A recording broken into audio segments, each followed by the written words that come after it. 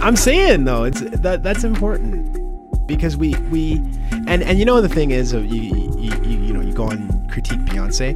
Beyonce is not the system.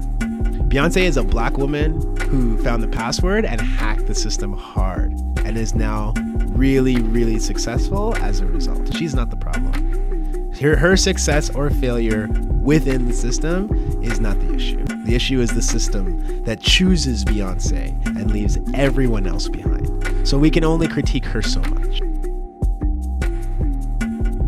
Overall, we should really keep our eyes on the prize, which is always been global capitalism, patriarchy, white supremacy, and these things are way bigger than any individual. They're systems, and it's not about villainizing anybody. It's just about dismantling that system, which Bell Hooks taught me, so I'm not teaching her anything.